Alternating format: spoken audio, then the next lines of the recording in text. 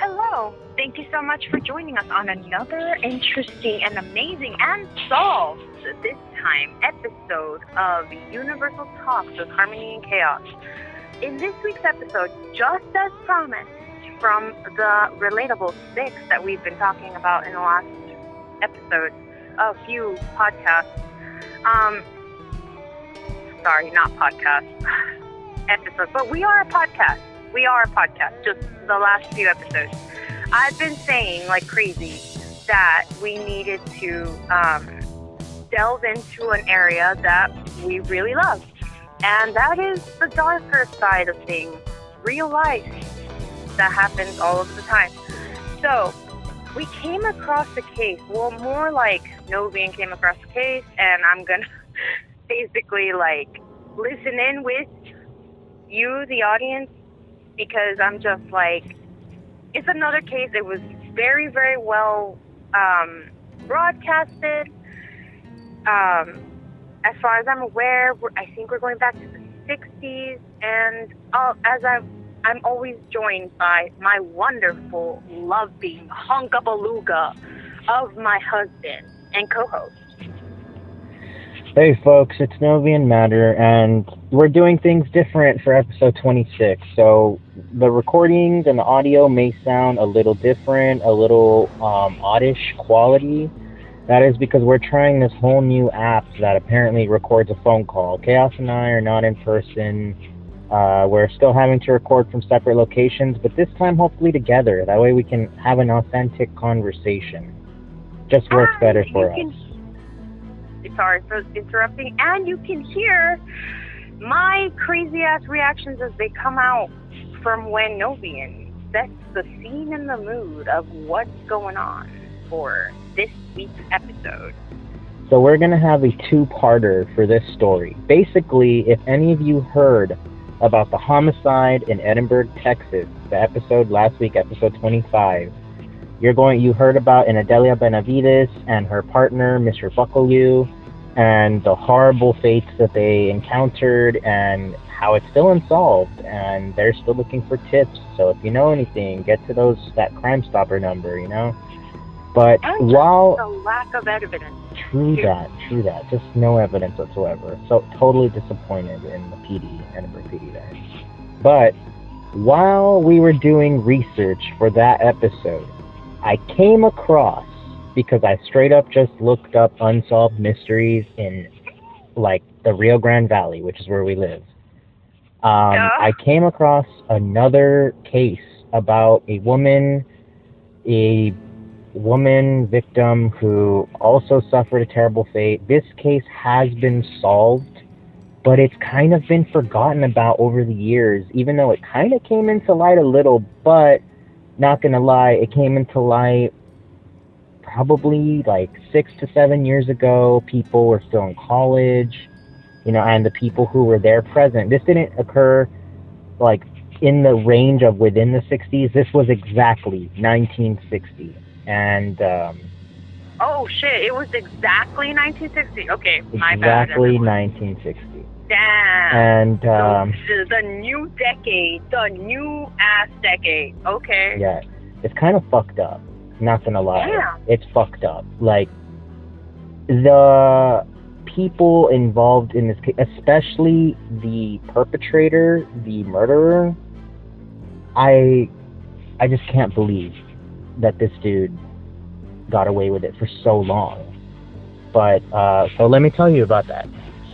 You ready, Chaos? Okay, I'm ready. I am smoldering.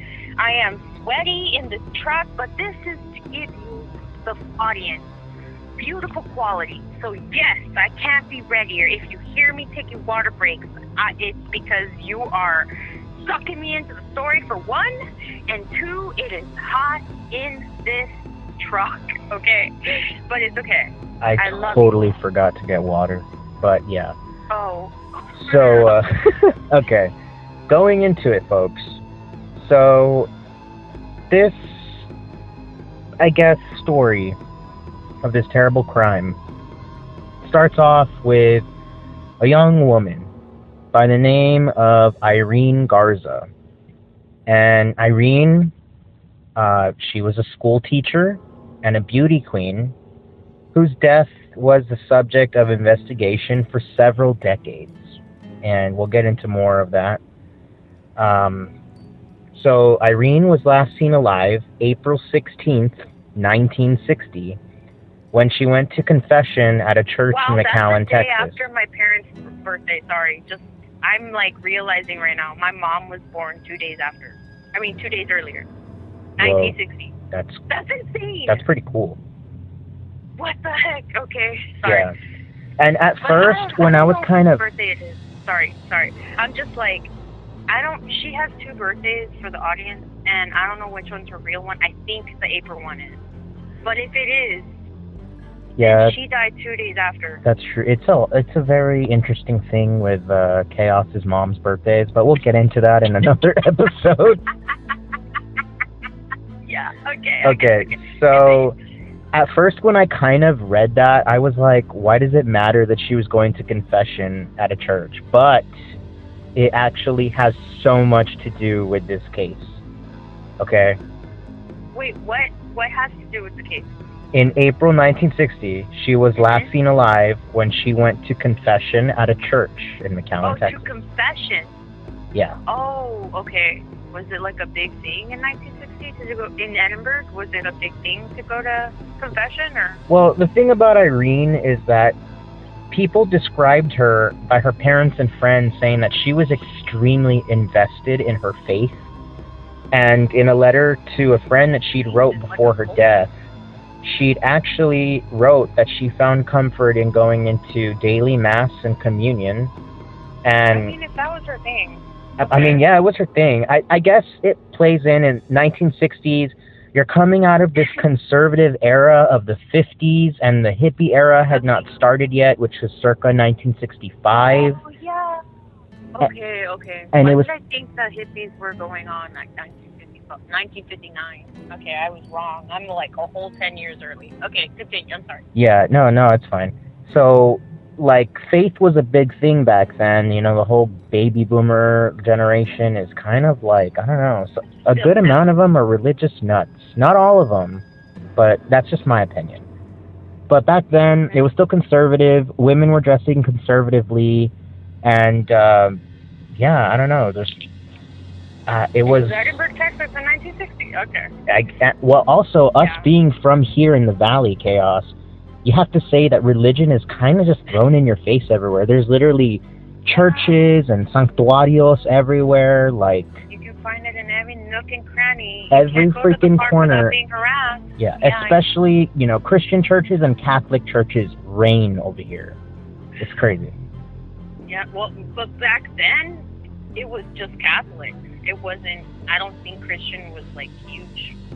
That's I think true. It was Catholic. Especially in Mexican culture, which is dominant down here. Catholic. Don't quote me. No, this is just our opinion, folks. We're not enforcing it or saying it's true. But based on when I grew up, like, Christian churches weren't even a thing in my childhood until, like, freaking I was a teenager. Then it was like Christian Palooza, and it was like, gee. It's kind of funny because I had the best of both worlds. My mom took me to a Catholic church, but then my dad would take me to a Christian church, and I was always like, I hate both these places. You were from Edinburgh, that's why. Oh, okay, McAllen, whatever. Anyway, yeah. Going back to a grim part now. Okay, so she was a confession. She just did her damn thing. Yeah. Okay. Her body was discovered in a canal on April 21st. What? A canal? So 5 days later, if my math is correct, her body was discovered. And 16, 17, 18, 19, 20, 21. That's the 21st. Yeah. So, of course, her family wanted an autopsy done, and it showed on the autopsy that before her death, she was sexually assaulted while she was unconscious. Ew. And that... While she was unconscious? Ew. Yes. And the cause of her death was suffocation. Like, I guess, strangled or... I don't know, a bag over her head at this point. I don't know, man. Like, the point is that this woman's final moments in this world were brutal, unnecessary, and she didn't get justice for a long time. Wait, I'm sorry. Okay, I must have missed it. How old was she? So she was born in 1934 in McAllen, Texas. So McAllen, about, what, 44, 54, like, she was 26. Holy shit, she was like our age. She was our age? Oh my gosh, that's scary. God, I hits just close got to chills. home. I just got chills. We're 26. She was born in McAllen. I was born in McAllen. This is creepy. And she died 2 days after my mom was born. That is just creepier. But then again, my mom was born like on the other side of the planet. True. Okay. Okay, well, let's learn a little bit more about Irene for the audience. So she was born in McAllen, Texas in 1934. In high school, she was actually the first Latina to become a twirler or head drum majorette. You go, girl. Wow. She also got to be homecoming queen in college. So she was very liked. They took it to college. But still. I mean, she seemed like just a nice person. She was very liked. She was very devoted to, I guess, what she put her mind to, because, fuck, she's the first Latina to get a head drum majorette. Like, that's awesome. To get any kind of title. Women empowerment. In, what, 1944, I guess? Or 1940s? Well, maybe, not just that. In the 1960s, sexism was still so dominant in the U.S. Like, it's not really until our generation right now that people are fighting back against the unfair treatment towards women. And even then, it's still so taboo. Woman in the Valley of all places, in 1960, like that has some heaviness to it, Yeah. So close to the date of her death, she was actually an amazing second grade teacher who wanted to help students on the south side of McAllen, where she's originally from. South side? Yeah. And basically, like, I guess in 1960, in that side of McAllen, it was a little lower income. There was a little bit more crime. School, like, teaching wasn't that great. Apparently, she had actually moved a little bit north because her parents owned a laundry business, and when their business got better, they were able to move to North McAllen. Wow, they owned a lavanderia? Yeah, and she actually went to Mac High, so, yeah. She went to Mac High? No way. Yeah. What? I think they're Bulldogs, right? Bulldogs? Yeah, they're Bulldogs. So, yeah. I wouldn't know because I didn't go there, but I know that they're Bulldogs. True that. So, friends say that before her disappearance, that she felt extremely motivated and believed in her work with her students, and that, I don't know, for me, that's just like, okay, she obviously had a passion for teaching, and that's really fucking rare nowadays, because at least in our high school, the teachers, like, openly didn't give a fuck. Yeah. I will never forget how I was late to class, like, for 5 days in a row, because for some reason my bladder was just acting out, and I was like, it was only before this period too, and I was like, my body is like being trained to pee at this time. I don't like it. But it caused me to be late to my 8th period class, which is my last class of the day. And my teacher literally told me, just because of this, I had a passing grade and everything, but just because I was late, that I was going to end up a bum and no one would give a shit about me. And I don't know about anyone else, but that type of teaching, on this podcast. It's not encouraging. It doesn't help the students, dude. It made me want to go to that class less. I was like, wow, fuck this class. I think I even skipped it a couple times after. And yes, that was my decision, but me, a teenager, still in the period of heavy influence, even though teenagers don't want to admit they're heavily influenced, I can acknowledge now that I'm older, at least for myself, that really did take a number on me. And so for her to be someone who really actually cared about teaching and helping these students do better, like, that's fucking awesome, man. This sounds like an amazing woman, and she has so much left in her life. Fucking literally taking on the world. Literally. She was like, man, I'm going to do it, and I'm going to be ahead of my time, and y'all just need to move out of my way. I'm coming. hard at these second graders. They will learn. Fuck yeah. Because I care. That was her. Hell yeah. Verbatim. So, basically, April 16th, 1960, her parents didn't really think anything different because she was so devoted to her faith that she told them that she was going to head out to confession to the Sacred Heart Church in McAllen. And it's kind of weird because I actually know where that church is. And yeah, I pass by it all the time. That's insane. So... It's right next to like a Stripes, I think. Get this bullshit. Because times were conservative back then, obviously, Irene dressed in a manner that made sure to cover herself very well. But it was also said by many that Irene was extremely beautiful and would get many stares from men. And I'm just going to say this. I just want to discuss this real quick. About how ridiculous it is that women cannot be comfortable going for a fucking walk without worrying about attracting the attention, even though she's doing absolutely nothing wrong.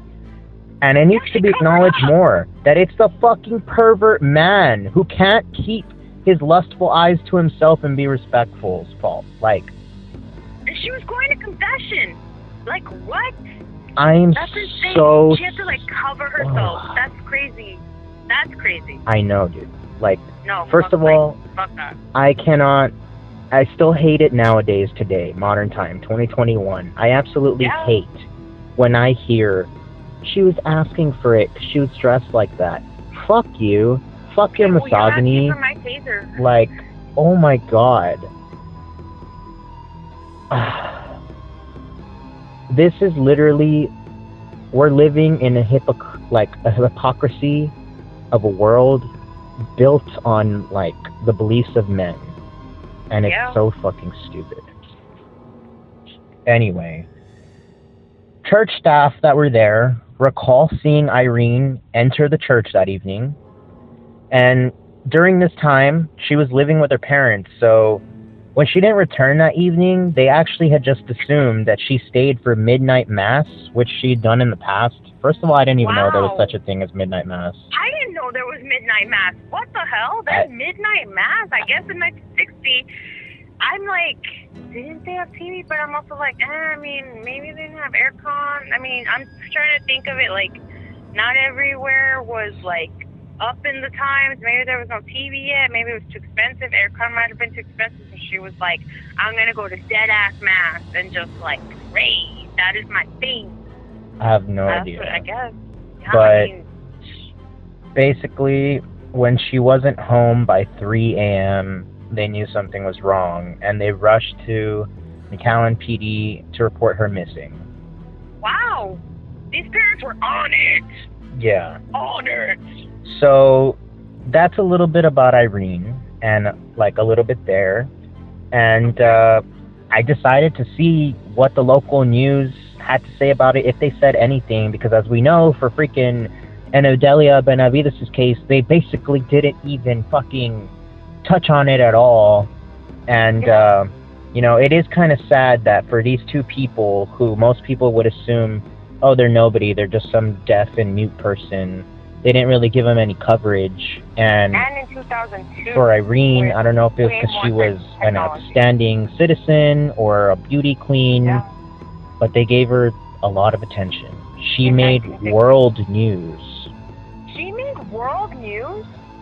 Sorry, maybe not world news, but more like national. I think she did make world news, actually. I'm wrong, but it wasn't touched on so much outside of the U.S. as much as it was on national news.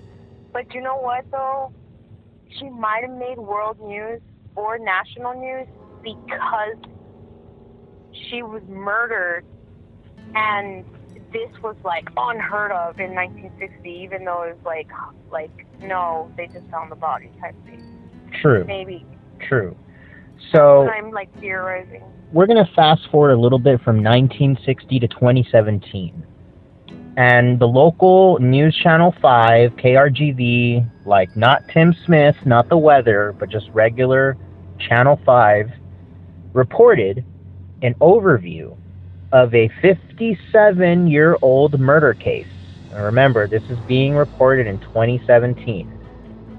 Nearly 6 decades later, investigators made an arrest. A few pieces of evidence that were found at the crime scene, including an Eastman Kodaslide viewer, which, to be honest, when I looked it up, just looked like this little funky gadget from the 1960s. Not sure what the fuck it is. It's like for viewing photos. I don't know. It's so weird. Oh, okay. But this piece of evidence was later able to be traced to a young priest named Father John Fate. And John Fate? Okay. Some of the court records for this case are still sealed. I believe maybe, and this is just complete speculation, that this is to protect John Fate, or maybe Wait, he's the church. Murderer? He's what? He's like the suspect in this case, or? So Father John Fate became a suspect, and according to investigators, claim was always a suspect, but he was the one they arrested. Yes. What? Oh my, are you serious? A priest? A priest? John motherfucking Fate? The priest? I need to go a little bit into the details of this man, but hang on. We're not there yet. 2017? Okay, I'm sorry. Just It's what? cool. It's cool. I know. It's weird. It's Are you disturbing. What the fuck? Yeah. Literally can't trust anyone. So, okay. That's from News Channel 5. From CBS News, which this is kind of not the CBS local Channel 4 news for us, but nationwide CBS News. So Fate, who was 27 at the time, admitted to police that he had actually heard Irene's confession in the rectory the night that she disappeared. The fuck is the rectory? That sounds like an asshole. Well, at the time, face-to-face confessions were considered really unusual, which is what the rectory provided. So he apparently led her to the rectory to get her confession. That was reported by another priest who saw them, saying that he found it unusual, but when he asked Fate, Fate told that other priest that he was taking her to have a confession, that she wanted more privacy. Wait, what the hell? Wait, whoa, okay. I got it confused. He took her to this rectory to, look at her straight in the face and say, tell me your sins? Kinda. Let me explain a little bit what a rectory is. Well, basically, yeah, I guess. So, a rectory is apparently something that is sometimes located near or on church grounds, and it's an area for, the priests or other staff to go into that sometimes has beds where they can sleep. I guess it's like their own little, dormitory, I guess. So he was taking her back to his place. What the fuck? Yeah. So, John Fate, the police basically asked the public for help in identifying the owner of this Kodaslide, right? And John Fate sent a letter to the police telling them it was his. And investigators basically said that they had already had an interest in Fate after they learned of an attack on another woman in a church in Edinburgh, which is a town over from McAllen. What the fuck? Yeah. And for that attack, the woman said her attacker looked like a priest. Fate was picked in a lineup of other men by this woman named Maria Guerra, the woman who survived the Edinburgh attack, as the man who attacked her. Yeah, This is the part that really pisses me off. After the jury could not come to a conclusion with the trial, Fate... Yeah, I know. Fate was given a lesser charge of aggravated assault and fined $500, and he got to walk. Dude, what? It's because he was a priest and he was white.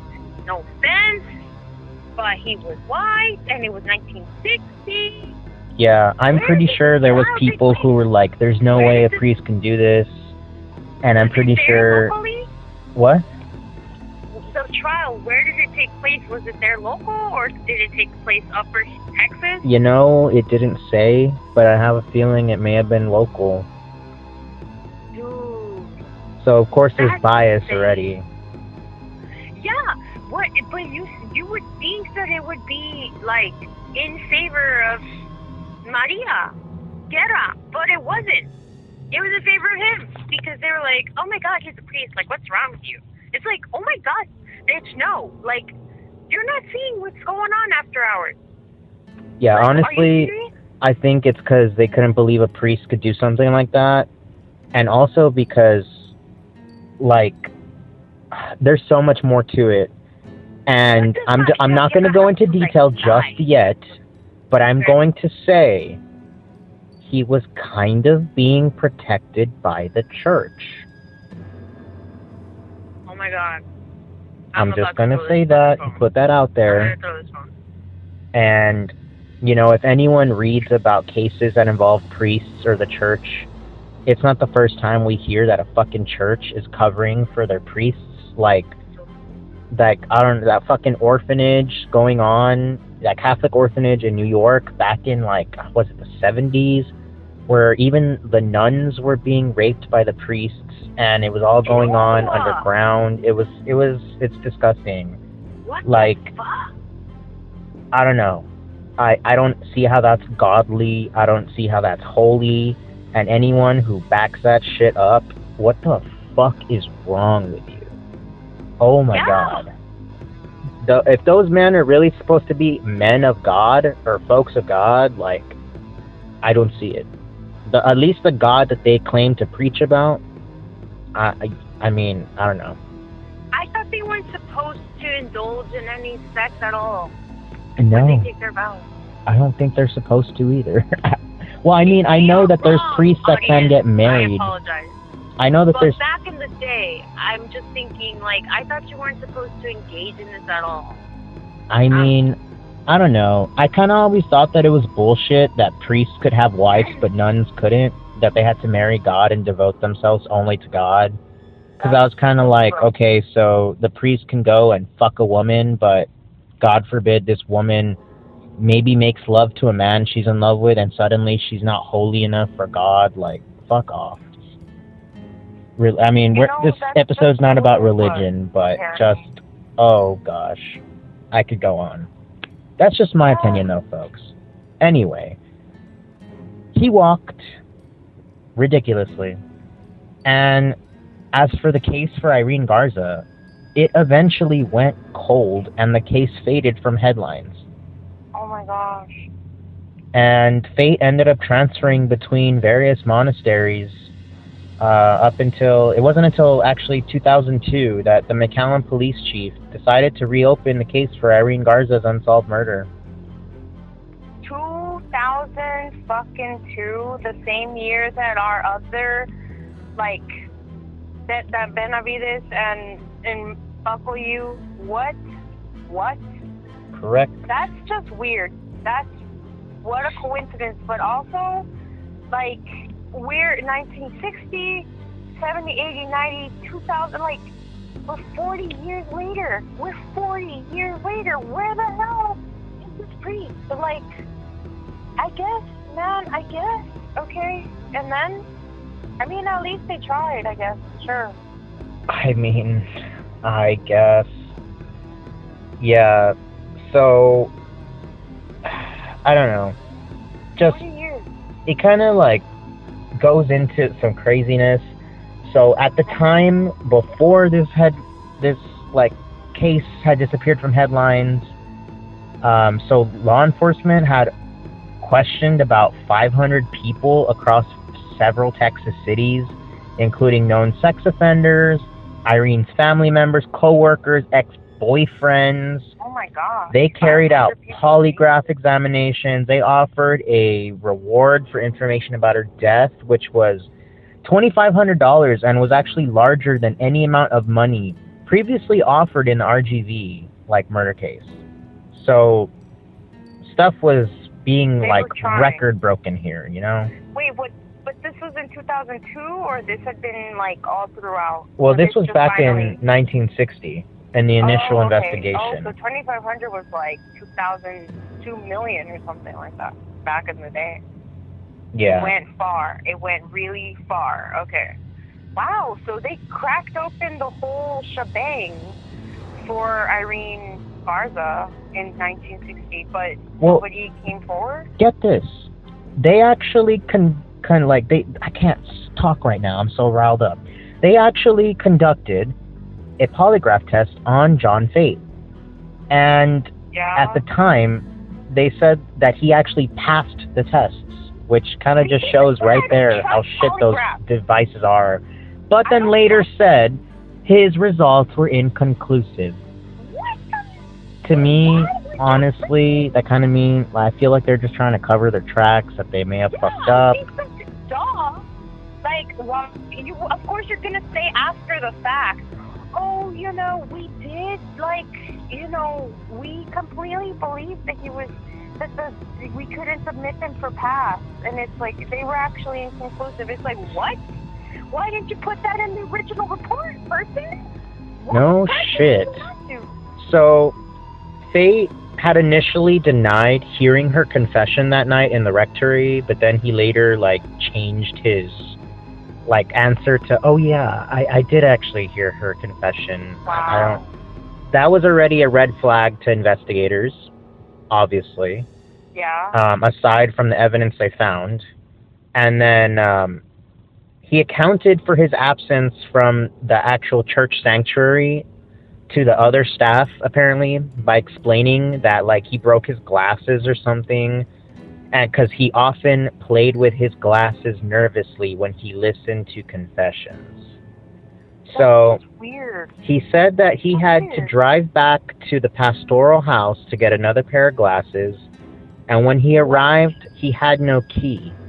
So he had to climb into the house on the second floor, and that was apparently how he sustained scratches and bruises that were on his hands.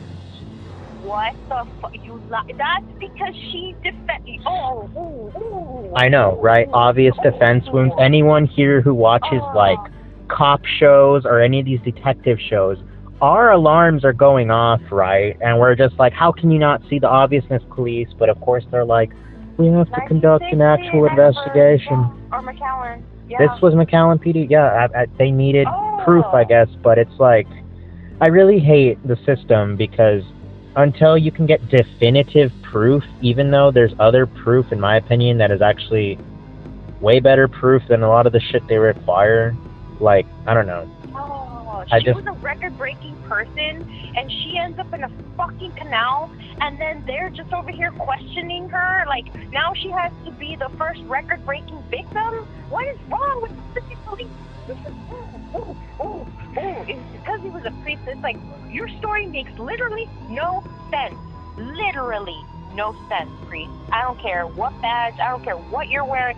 You are not a man of God because you're over there, lying through your teeth, and you're also freaking, hurting freaking women. What the? I know. It's a lot. And there's actually more about John Fate that I could go into, but I'm going to save that for the second part of this episode. There's a lot, folks, and it's just going to get you angrier. But now that we've gotten a little bit into, I guess, just the gist of what this case is about and the terribleness that was had to be lived by Irene because of this piece of shit man. How long was she in the canal? I haven't been able to find anything that says how long she was in the canal. Just that on April 18th, which was 3 days before her body was found, a trail of evidence stretching several hundred yards down a McAllen Road apparently started appearing, which was a passerby found Irene's purse, her left shoe, and her lace veil. And I don't know. It just, I don't know how long. In terms of how long she was alive or how long she was dead, it doesn't say. I don't really want to think about this guy having her for longer than a night, honestly, or at all. But if I sounds think, like a squirmy, ugly dude. He sounds just like he can suck my rancid hairy tomatoes. oh yeah, it just if you folks in the audience want to go, just Google John Fate, spelled F-E-I-T. I could totally be pronouncing it wrong. I don't care. I don't really care about giving him this guy? We should put yeah, there Instagram. is a photo, and you want to know the scary thing is in his eyes. You can totally tell there's something disturbing there, but just an overall outward appearance, he just looks like a scrawny young priest. We wouldn't even think he's harmful, but it's kind of crazy. Let me look up this guy. Look up the dude. He's an ugly motherfucker. And it's John, how do you spell it? John F-E-I-T. John Fate. And there's even a picture of him when he's older, when he actually attended the trial for Irene, and there you would think, oh, what a helpless little man, but then you read about just him, and it's like, oh, wow. He's just like, I don't know how to describe it. You folks need to go see him.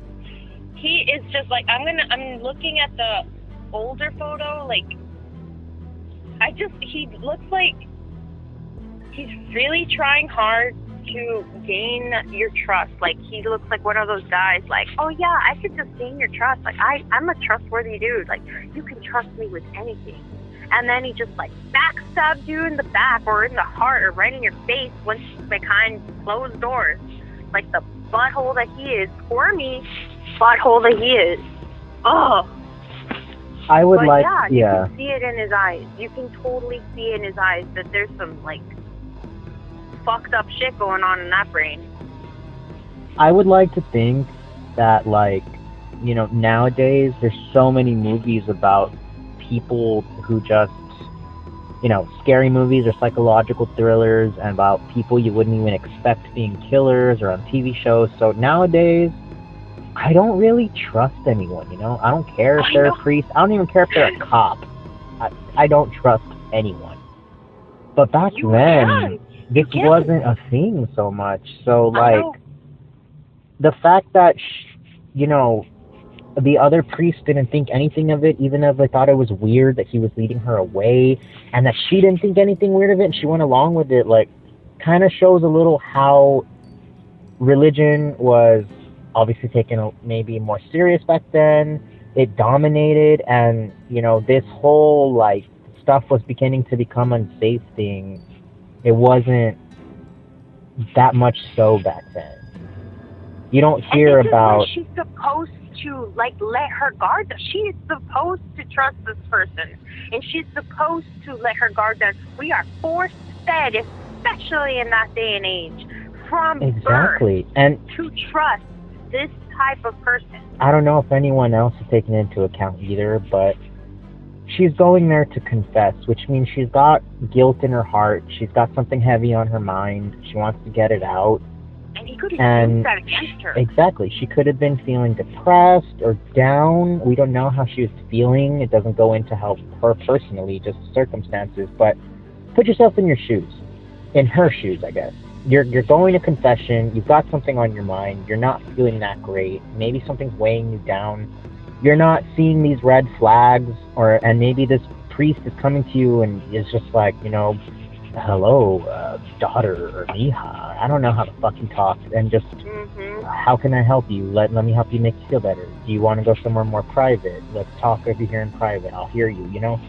And if you're just wanting someone to listen, which is basically what confession is, you're not thinking danger alert or are these red flags. Maybe you're kind of just like, okay, I guess, but also she's probably thinking, well, this is a priest. This is a church that I come to every day. Yeah. And probably confessed to more than one occasion, and he's an authority figure to her. exactly. So, I don't know, just me putting myself in that position, in those feelings of what I can only begin to theorize what she might have been feeling or how she was based on my own experiences, I'm not really looking for that. Especially, yeah, like you're saying, she's going somewhere to be vulnerable. She purposely let her guard down. Yeah. Like, she's not going to question him at the beginning. She's not going to question the whole thing until, like, common sense does not hit you, like, especially the way that we're, like, brought up again, I say, like, and then back in the day, like, we're kind of, like, don't ask questions, you just listen type of stuff, and then it's like, this is where it literally failed her, because if she had asked questions or been on alert or been provided any kind of remote education on this, like, this would probably have gone a way different way, because he's a smarty motherfucker.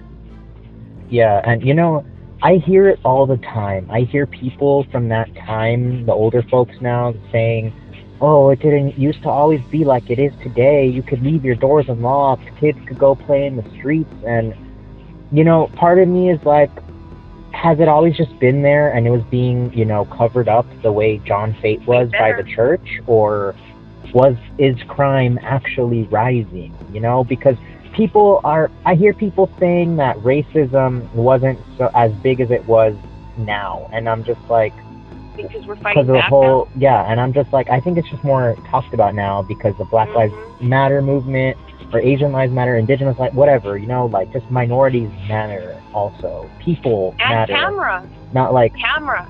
Yeah, that too. Like, it's hard to get away with stuff now. You're literally seeing lawyers on TikTok saying, when cops are telling you you can't record, as long as you're on public property and you're not interfering with the case, you can record. And if they arrest you and say that you're messing with the case, well, you just got, you know, a wrongful arrest. And it's because of stuff like that now where people are there's more forms of communication too. A lawyer is telling people, yes, you can definitely record that cop as long as you're, you know, doing everything right. Stuff like that didn't exist back then. Authorities were looked up to way more back then. Police also had a bigger presence too. Like, if a cop told you, like, back then, hey, you can't be here, people probably scattered. I don't know. And more importantly, it was a lot easier to ignore all of these occurrences that were going, or weird things. They were just eccentric people of authority, or that's just an eccentric priest, you know. It's like, or like, oh, he just does things like his way, or don't question it. Do you have any experience about it? Like Irene type of stuff, like. So, of course, she's just thinking, okay, well, this is just what a priest does. Like, she doesn't know any better. And she's literally like a lamb heading straight into the lion's den, not knowing any better at all. Because she's just like, oh, yeah, this is just normal. Oh, yeah, this is just what happens. This is just what Father John does sometimes, or Priest John Fate does sometimes. Yeah. It just happens. And, you know, I don't really know if this man is considered a psychopath, but in my opinion, yes and no. He could be a socio, but the lack of empathy he displayed at the trial when he described the things he did to her as well just tells me he's not really apologetic. It didn't weigh on his mind forever. He went on with life. He even fucking got married later on and had kids, and he even left priesthood. But again, we'll get into that for the whole other episode. And okay, so here we are. We're at the rectory. The rectory. Jesus, this freaking name. We're at the rectory. She made her confession, and it's not provided in the autopsy. Maybe how many hours she has been like gone. It's 1960, and then she's discovered April 21st, 1960. In a canal. And I will also say she was fully clothed in the canal, except she was missing her lace veil, she was missing her underwear, and it appeared as if her blouse had been unbuttoned. But oh my gosh. Yeah, she was on with that, and the investigators, as of 15 or 17, had arrested John Fate. And it just, the can of worms opens, and it's infuriating. But yeah, she lost her whole life. But we're going to get into that in the second episode. yes. So, folks, Alright. if you enjoyed what you heard here, be sure and join us next week for episode 27. Thank you for joining I us. also want to wait.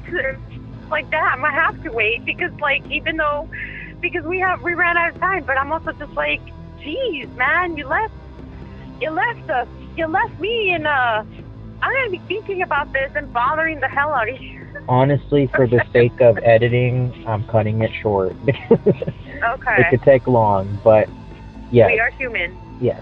So, if you have any comments, questions, or want to discuss with us anything about this episode, the last, or any other episodes, get at us on facebook.com/UTWHAC or UTWAC.